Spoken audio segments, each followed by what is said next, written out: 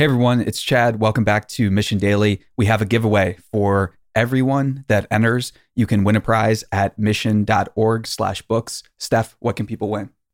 Books that you love. Do you want to read like a CEO? Chad has a bookshelf that probably has, I was actually calculating in my head how much you've probably spent on books because there's so many in our studio. I'd say there's probably 500 here.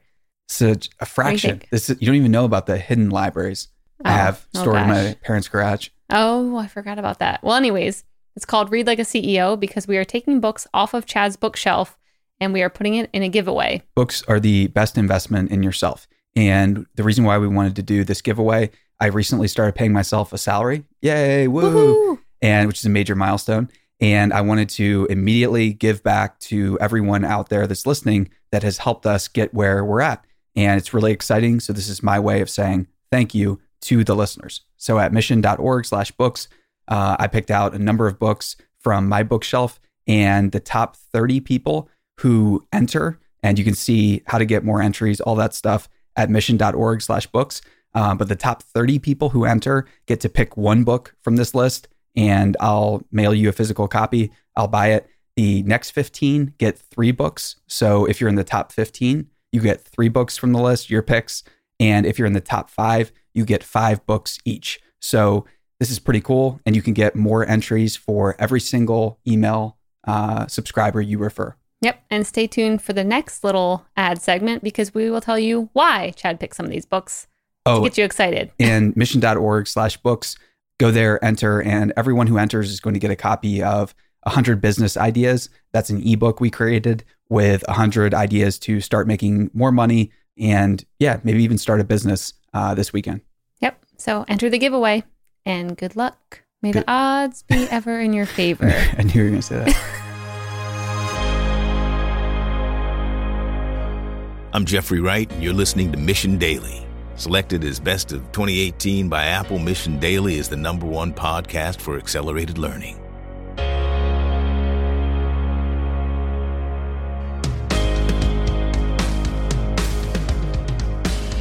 Hello, and welcome to Mission Daily. This is producer Rachel Kanya. On today's episode, Chad sits down with Bryce Maddock, co-founder and CEO of TaskUs, the world's leading outsourcing provider for digital customer experiences.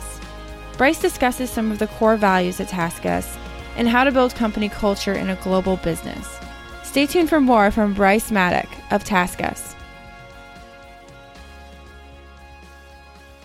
Welcome, everyone, to another episode of the Mission Daily. I'm Chad Grills, and I'm joined today by Bryce Maddock. Bryce, welcome to the show. It's great to be here, Chad. Awesome to talk with you. And where are you calling in from today? I am sitting in our WeWork office in Austin, Texas. Very cool. And you said you moved out there recently to Austin? Yeah, about 2.5 years ago, we had actually had our headquarters. We still have our headquarters in Santa Monica, California. We were opening up our first contact center operations in the U.S. Chose San Antonio for the first contact center site. And so I really wanted to be as close to the operation as I could be to kind of help shape the culture and make sure that I had kind of a finger on the pulse of what was going on there. But my girlfriend could only be convinced to move as close as Austin, it's an amazing city to live in. And we're only about an hour, 20 minutes from our sites in San Antonio. So we now got 3 offices in San Antonio, and I was down there yesterday. I get down there a bunch. Very cool. And when you mention culture building, this is something I want to get into later because your cultural values that you list on your website for TaskUs, they're pretty ambitious to say the least. A lot of people have cultural values. They might talk about them in passing, but what I noticed with your team's cultural values, they're all applicable, basically. You could apply them or attempt to learn them or practice them each day, which I think is really cool. So we'll get into that a little bit later. But I mean, one thing I think is really interesting. We Jasper, who's my co-founder of TaskUs, we started the business when we were 22, and we knew very little about, really anything, but much less how to kind of build a business and a culture. And we had a executive coach early on who taught us about how to build core values. And he said that, every core value of your company has to pass 2 tests. One is, would you say no to an opportunity to make money from a customer if that customer wanted you to violate the core value? And the second is, would you confront and fire a colleague if that colleague consistently violated the core value? And so it's a kind of a brutal test, but we've applied it to everything that we thought might be a core value. And we ended up with the 8 that are on the website now. That's a really, really cool test. Fun way to think about, how to construct that company culture. So company culture is important, especially in the early days, but it's also important for a company like TaskUs, which I think now has around 15,000 people. Yep, that's right. Yeah, we just crossed 15,000 employees at the end of last year. It's a challenge to scale, right? I mean, I think that when you're a startup, and we were for many years just sort of a group of people sitting around in a single room, it's easier to know kind of where everybody stands and to create a culture where everybody has an equal seat at the table and a voice. And as you grow and you go into different cities and different countries, scaling that culture can be a really big challenge. It definitely sounds like it. So if you could, can you take us back to 2008 when you and Jasper and maybe you're talking about this idea with friends and family? What was the genesis of the idea for TaskUs, and what led you to it? Yeah, so Jasper and I, again, best friends from high school. We had done some small businesses in both high school and college, and we both thought we wanted to be entrepreneurs. I was in New York and he was in LA. I'd gone back to school in New York, and he stayed on the West Coast for college. And I went to work for an investment bank for about a year and a half after school. And I can remember I was home over Christmas and I was pretty miserable in my job. And Jasper said to me that he wanted to go down to Argentina and open a frozen yogurt shop. He had studied abroad in Argentina. He thought that frozen yogurt was exactly what the country needed. And that was a strong enough reason for me to quit my investment banking job and try to learn Spanish and move down to Argentina for about a month in what was a very quickly failed frozen yogurt venture. At the end of that process, I ended up back living with my parents in Los Angeles, and Jasper was in the same spot. And it was pretty humbling because it was like, wow, we thought we were going to be living in Buenos Aires and living this great life. And, here we are back living with our parents after I had a year and a half really where I was kind of supporting myself. But I had this idea, which came from being an investment banker. When I was doing that job, there was quite a bit of work that was simple and repetitive. And I used to say to my other kind of co-investment banking analysts that I could easily outsource the work that we were doing. And so TaskUs was like our attempt to do that. We wanted to build a virtual assistant network where busy professionals could send a task in, and then we would use some pretty rudimentary skills-based routing to assign that task to someone in our network of assistants to essentially do. And we tried to basically say, look, any virtual work will do. Putting together a presentation, reviewing contracts, doing taxes. I mean, there was some pretty sophisticated stuff that we offered to take on. But pulling it off in reality was a real challenge because we were trying to kind of be all things to all people. Took us 18 months maybe to figure out that model was not going to work. We ended up with not very many customers, and the ones that we did have were pretty frustrated and disappointed with the results that we produced. And we had opened actually a small office in a town in the Philippines, about an hour south of Manila. And we had 5 people working for us full-time there, really to kind of help us centralize our operations and control some of the quality of the work that we were doing for people. And so that was, one asset that we had as we realized that the business model was no longer going to work. And the other thing that we had was a network, right? We had thought of ourselves as a startup. And so we had a lot of friends who were building startup companies themselves. Some of those friends, fortunately, were a lot more successful than we were, and they were growing teams of people, customer service, back office operations, doing things like content moderation for social networks. And there was a whole bunch of work that was going into building these businesses. But the teams that were doing those jobs were being hired in the most expensive places in the world, downtown New York or Market Street in San Francisco. And so we pretty quickly put 2 and 2 together and realized that, our team of people in the Philippines could do a lot of the work that our friends' startups needed. And, we pivoted to offering outsourcing services for rapidly scaling startups. And that's really when the business took off. Very cool. So take me back to your job with investment banking. So this is something that is, it's sold and marketed pretty heavily to people who attend elite universities. So what's your view on it? When did you first discover investment banking, and what was that experience like for you? And what do you think you learned from it? Yeah, I mean, for me, it was on-campus recruiting. I realized that I was going to graduate and not have anything to do. I had missed a lot of the on-campus recruiting window just because, I didn't go to the business school. I was studying international politics and sort of not conscious of it. And kind of towards the end of the on-campus recruiting window, I realized, man, I got to get in there and do some interviews and see if I can, find a reason to stay in New York. And I interviewed with a couple of consulting firms and a couple of investment banks. It really was kind of like whoever was showing up on campus. And there was one very small investment bank in New York that offered me actually an internship. They didn't even offer me a full-time job.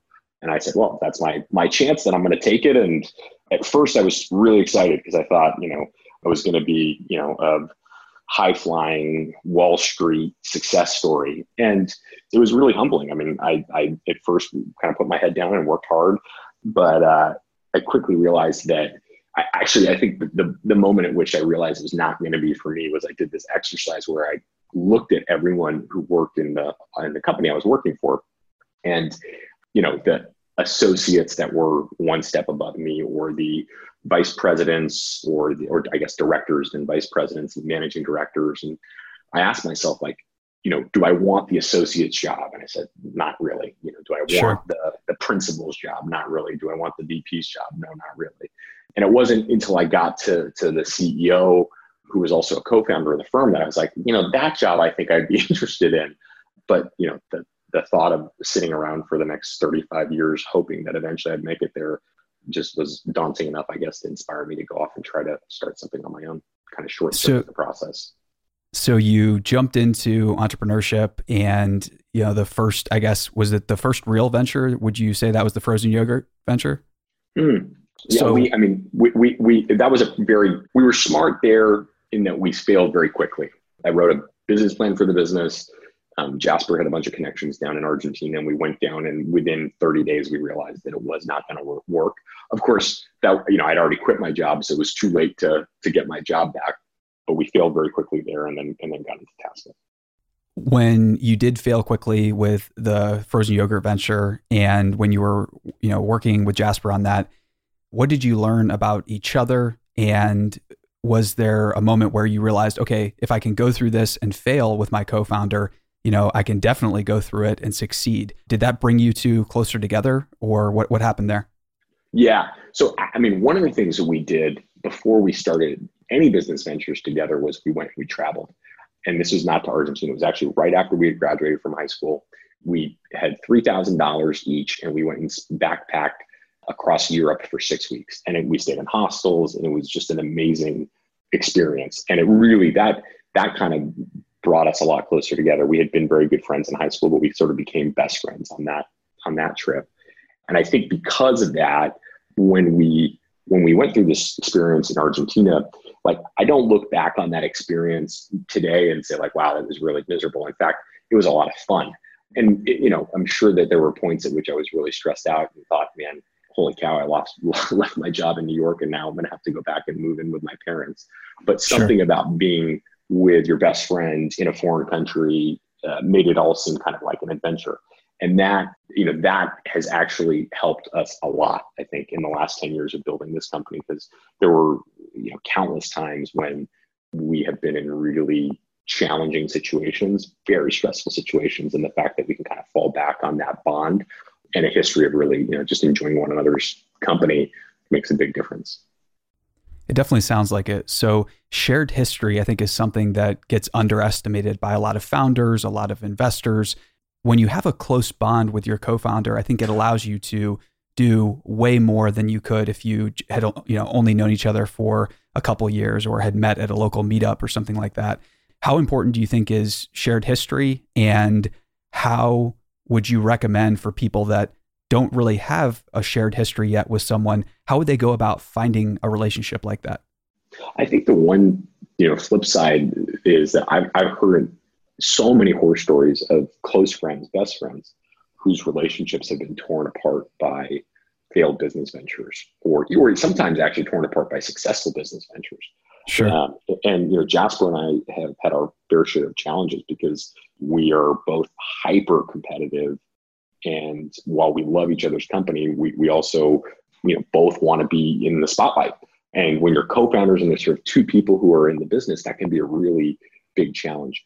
So I say all that to say that whether you've known the person all your life or you've met them in the last month, I actually think the one thing that makes or breaks a partnership is communication, and the ability, both to be incredibly vulnerable and say how you're feeling, and to truly listen to what the other person is saying. So like, I think about my relationship with Jasper and the number of times I've had to say things to him about how I'm feeling that I am so embarrassed by, right? Because we all kind of think like, I mean, maybe not everybody, but I think most of us aspire to be egoless and I don't need the credit for that, but to be like, oh man, you going and speaking at that event makes me feel insecure. It's a crazy thing to say. I think a lot of people let kind of, they bottle it up and it will come out in a passive aggressive manner. And so like I completely agree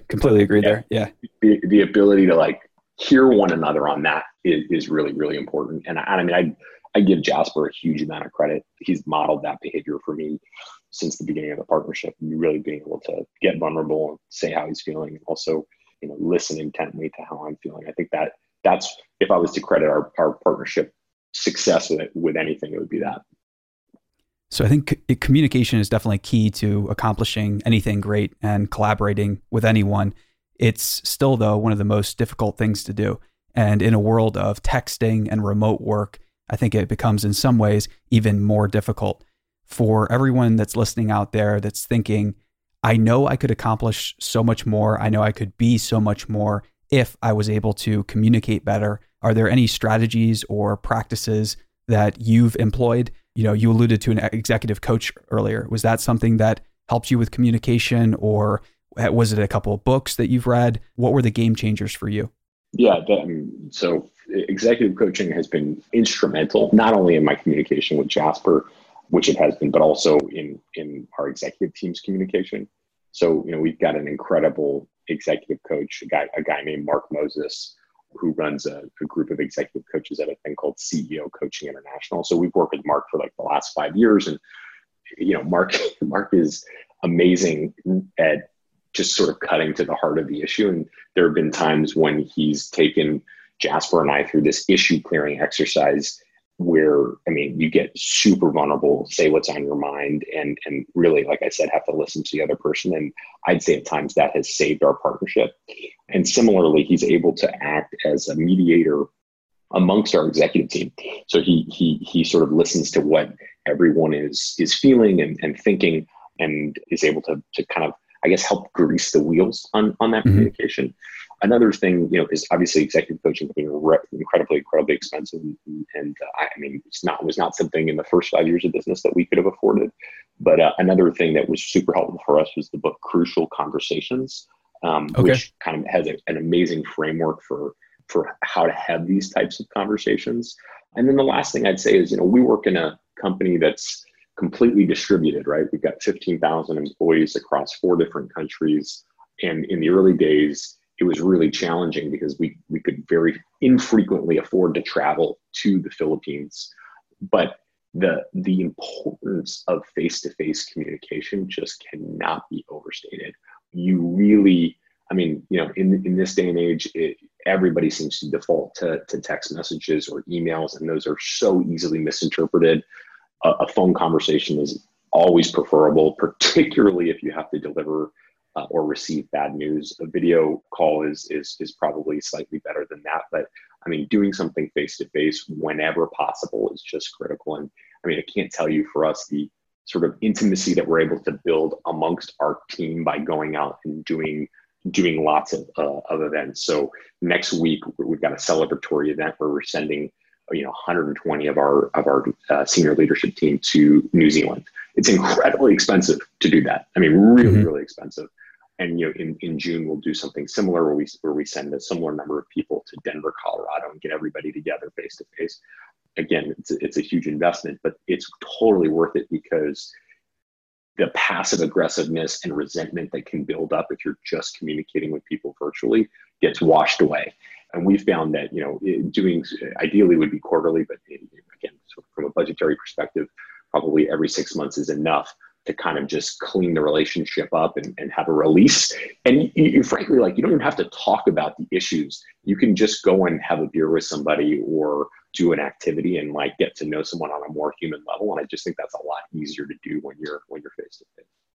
Completely agree. So what was an early story or example where you discovered the power of investing in your team and investing in people? Because as a business owner, for any CEO or co-founding team that survives, that has a thriving business, there's going to be a certain amount of paranoia that they have carried with them along the way. How do you push past that and get to a mindset of abundance to where, you see the value in investing in people? As a CEO, how do you become more comfortable with investing in people when, you need to obviously make sure that the finances are good first and foremost? How do you balance that? And was there one example where you discovered the magic of investing in people? Yeah, in the early days, we had no money. Jasper and I started this business with $20,000. And, my parents' house was our first office. We really tried to, we stretched every cent. Our initial computer monitors we got off Craigslist for free. I can tell you so many stories about sort of the scrappy early days. And that mentality, I think, is really important because particularly if you have no money, right? It's different, I guess, if you've raised a seed round or if you've raised a Series A, you're in a different position at that point. But for us, we didn't have the luxury. If we spent money in that way, we would have quickly run out of it. And so my mentality has always been hyper micro as a result of that. And to this day, probably the criticism that I get the most from my team is that I'm a micromanager and that I get too involved in the details and that I need to sort of empower them to run the business more and more. But I can remember the first time that we built an office from scratch in the Philippines. I was involved and I was very adamant about controlling the costs of that build. And at the time I was hiring a new country leader for the region, a great guy who has gone on to now run our global operations. And, he had come to me and explained this theory that if we spent not a ton more, 10 to 15% more on our CapEx, that we could create an office space that would look and feel much like our Silicon Valley clients' offices. These would be offices that would be inspiring to come into and really exciting for our workforce to work in. And, I understand probably most people on this who are listening have never been to a Philippine contact center, but I can assure you that most of them are not particularly inspiring places to work. And so, he was able to convince me to take this leap of faith. He was, kind of early in his tenure. And I said, well, I'm going to back him. Let's go ahead and let's invest. And we built a really cool office, and it was totally different than anything in the industry. And the buzz that got out and our ability to just organically recruit people to come and work purely because the office was so cool was, I think was worth it almost, instantaneously in terms of the ROI.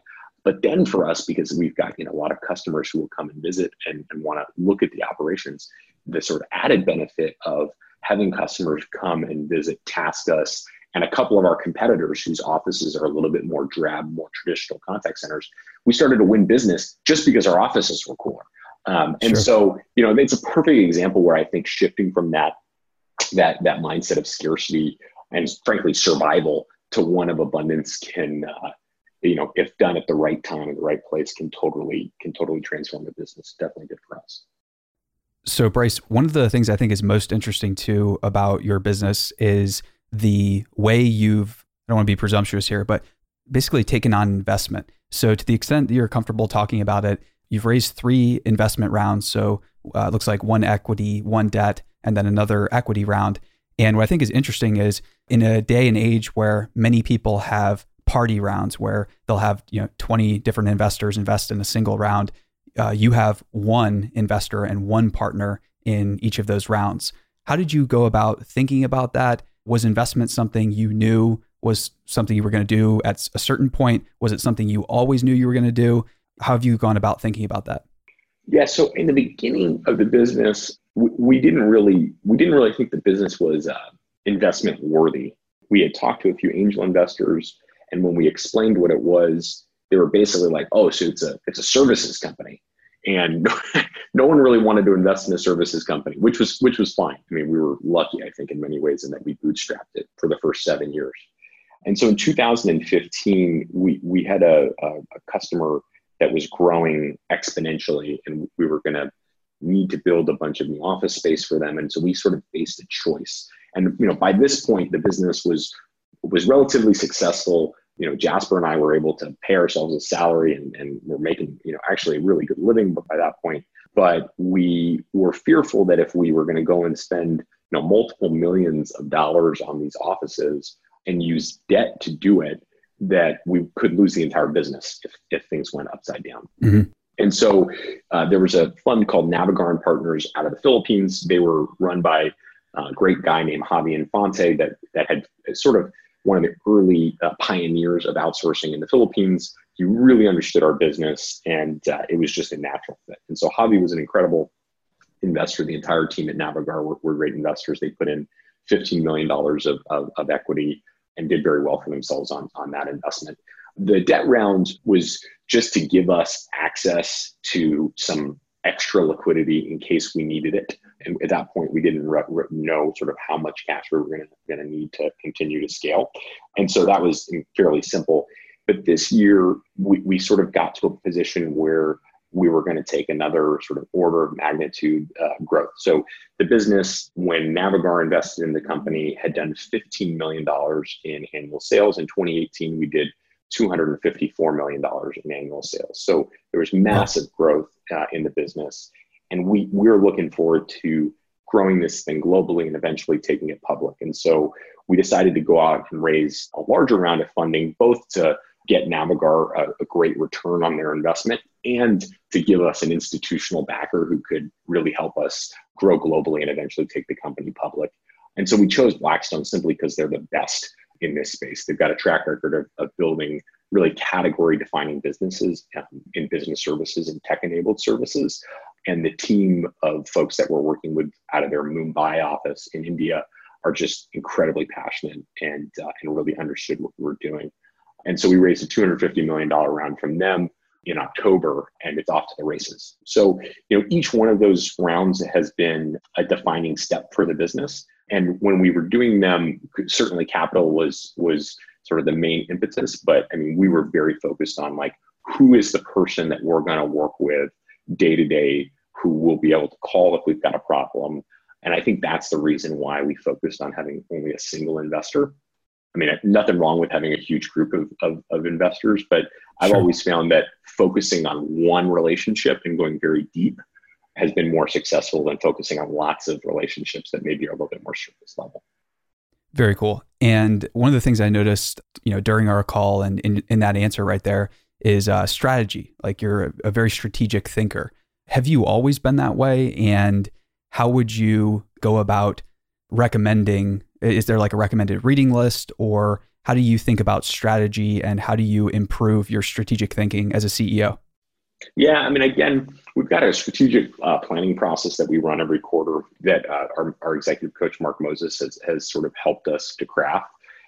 I believe that the most important thing you can do in strategy is decide what you're not going to do. And that doesn't mean low priority items, just cross them off the list. It means high priority items, deciding that's not the absolute highest priority item. And so the discipline of saying there probably are 7 or 8 things that we'd like to accomplish this year.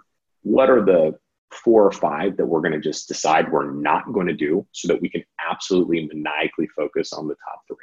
And that framework of thinking has been really, really helpful for us. So a good example recently for us has been, we're trying to get this business into more countries, right? So that we can provide a global platform to deliver services for our customers from all around the globe.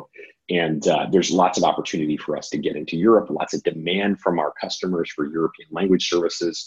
And at the start of this year, we had to say, 2019 is not going to be the year that we go into Europe. We're going to focus on opening in India this year, and we'll open in Europe in 2020. And I mean, that is such a tough decision, particularly when you've got salespeople who've got deals lined up, commissions attached to those deals, customers who are counting on you to open in that geography. To then say, we're not going to do that is a really big challenge. But ultimately, I think that's what makes or breaks a business, is its ability to say no to one thing so that it can do something else really, really well.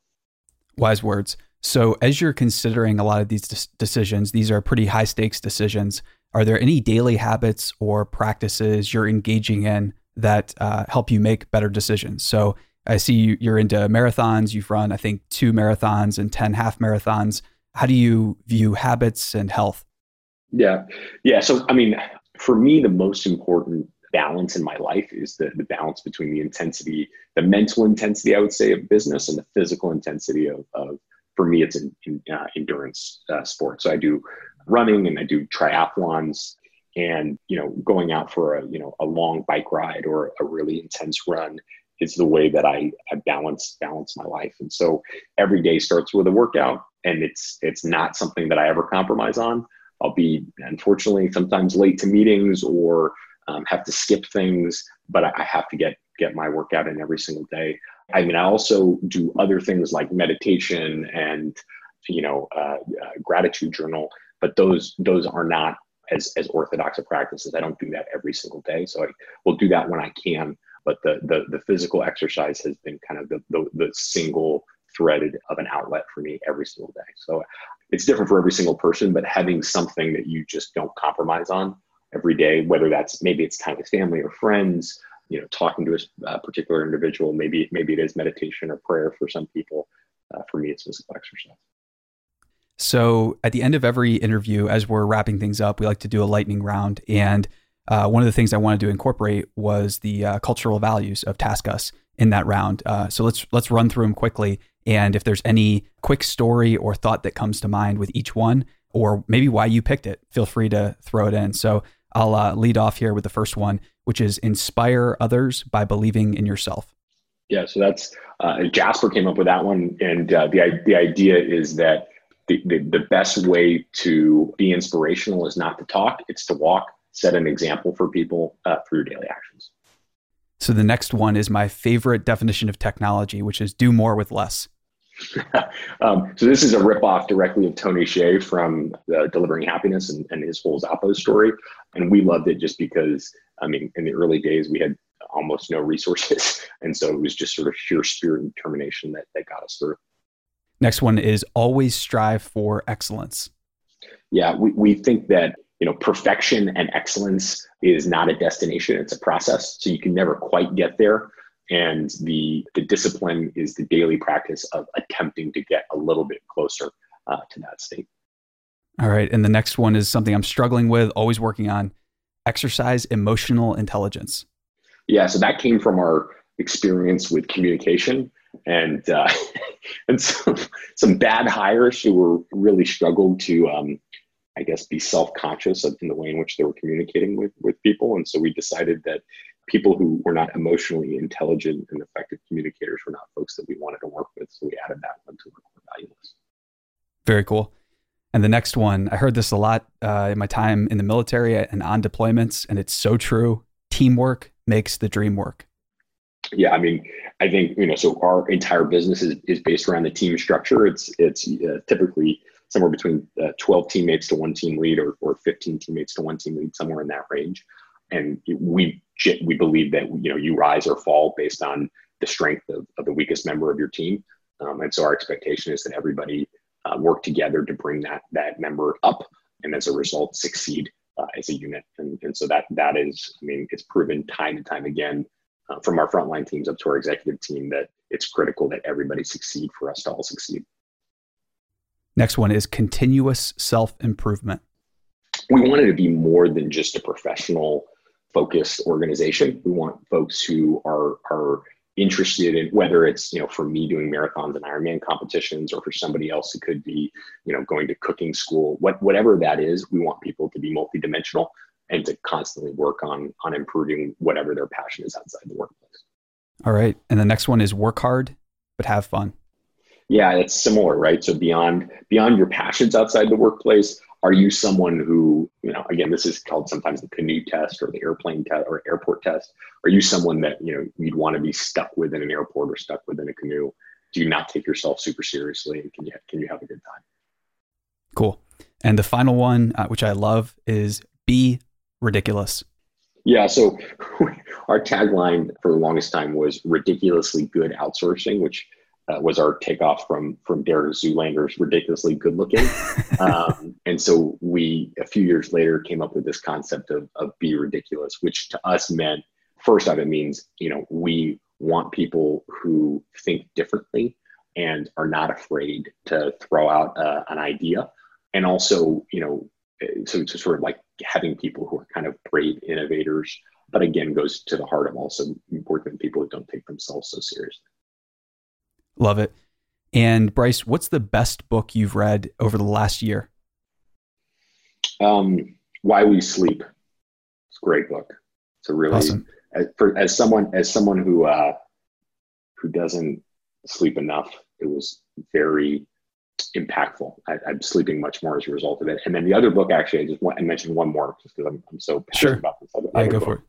Which is called Endurance, and it's about Henry Shackleton's voyage to the Antarctic and what I believe is probably the single greatest tale of human survival in recorded history. And in dark times, I go back to that book over and over and over again. And Shackleton probably had the best job listing of anyone I've ever seen. So if you haven't seen that, be sure to check it out. Is there any time this maybe last year that you've changed your opinion or your thought process on an important subject?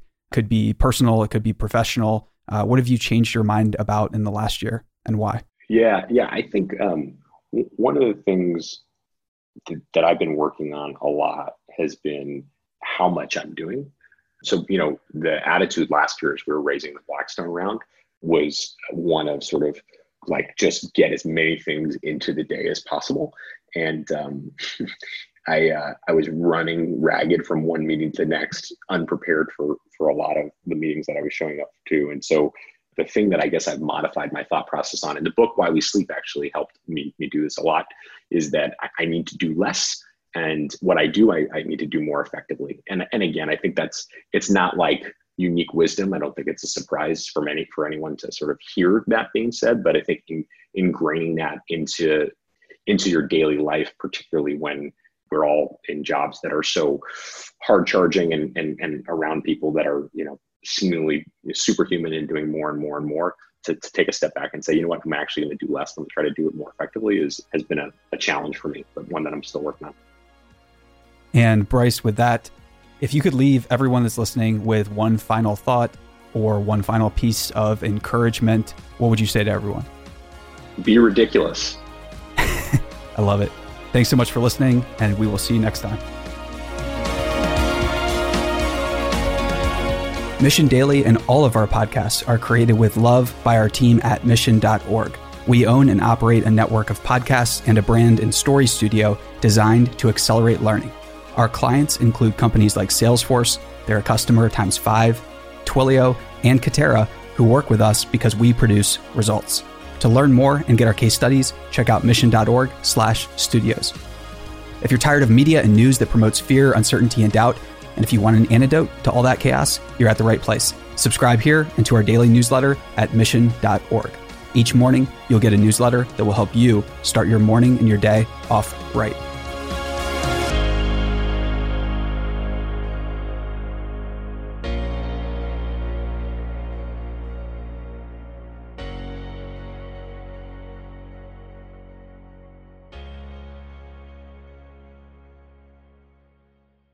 Hey listeners, thanks for tuning into this episode. I hope you enjoyed it as much as I did. If you haven't already, please subscribe, rate, and review this podcast. It helps spread the word, and I would greatly appreciate it.